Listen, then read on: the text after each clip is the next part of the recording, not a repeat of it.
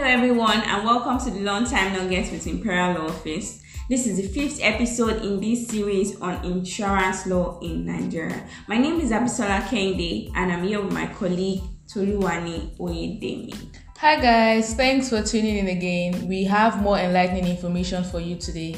Alright, so today we'll be talking about the principles of insurance law in Nigeria.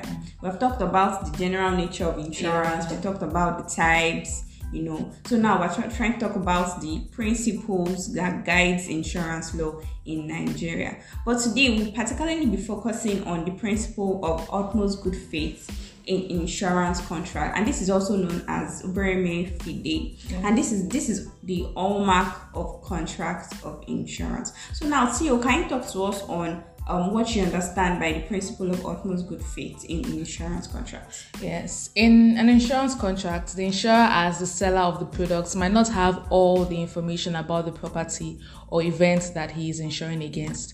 While the insurer can conduct examination on the subject matter of the insurance before deciding to extend the policy, there are still information that would only be within the knowledge of the insured. So for instance, medical examination may not reveal history of past illness, accidents, amongst others. It is on this basis that the insurer requires utmost good faith on the part of the insured. Oh, so that's actually fair, right? It is actually fair. I'm actually thinking that, so it means that the insured, you need to be able to talk to the insurer and tell them the things they need to know. Yes. All right. And to add to that, insurance is an intangible service that cannot be seen or touched. It is a promise on the part of the insurer to make good the loss incurred by the insured at the occurrence of the insured event. This places an obligation on the insurer to act in utmost good faith and not make false promises during negotiations.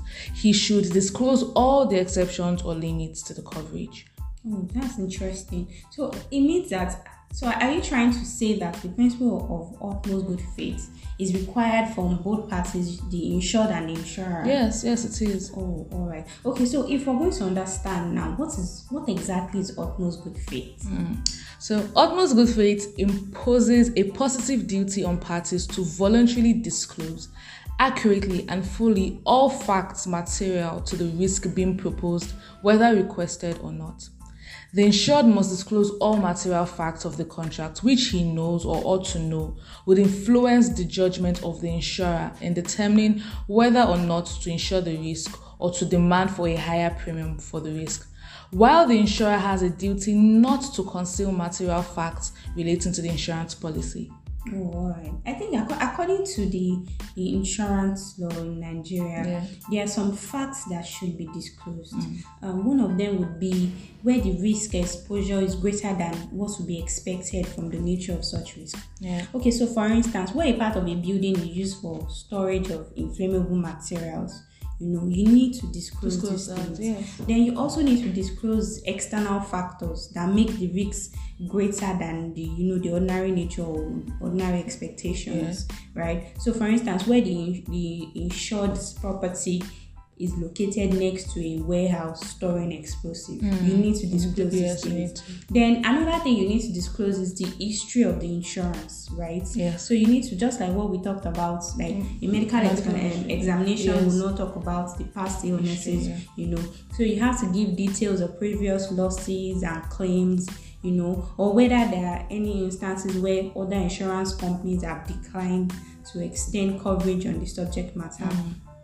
Or you also have to disclose the existence of other insurance. So for instance, you have gone to another insurance company for a coverage. You need to tell them, you need to disclose these things. Then you also need to talk about the full details of the subject matter of the insurance, right? So you want to insure your laptop, you need to tell them full details, right? So it should also be noted that this list is not exhaustive. We're just trying to, there are lots of things you need to disclose. Thank you, BK, for that. There are facts that need no disclosure, actually, things like facts of law, facts which lessen the risk, facts of common knowledge, facts which could be reasonably discovered, facts covered by policy conditions. You necessarily don't need to disclose all those facts. Interesting. So the question now is that should be discussed is how can a person breach this principle of utmost good faith? That's a very important one.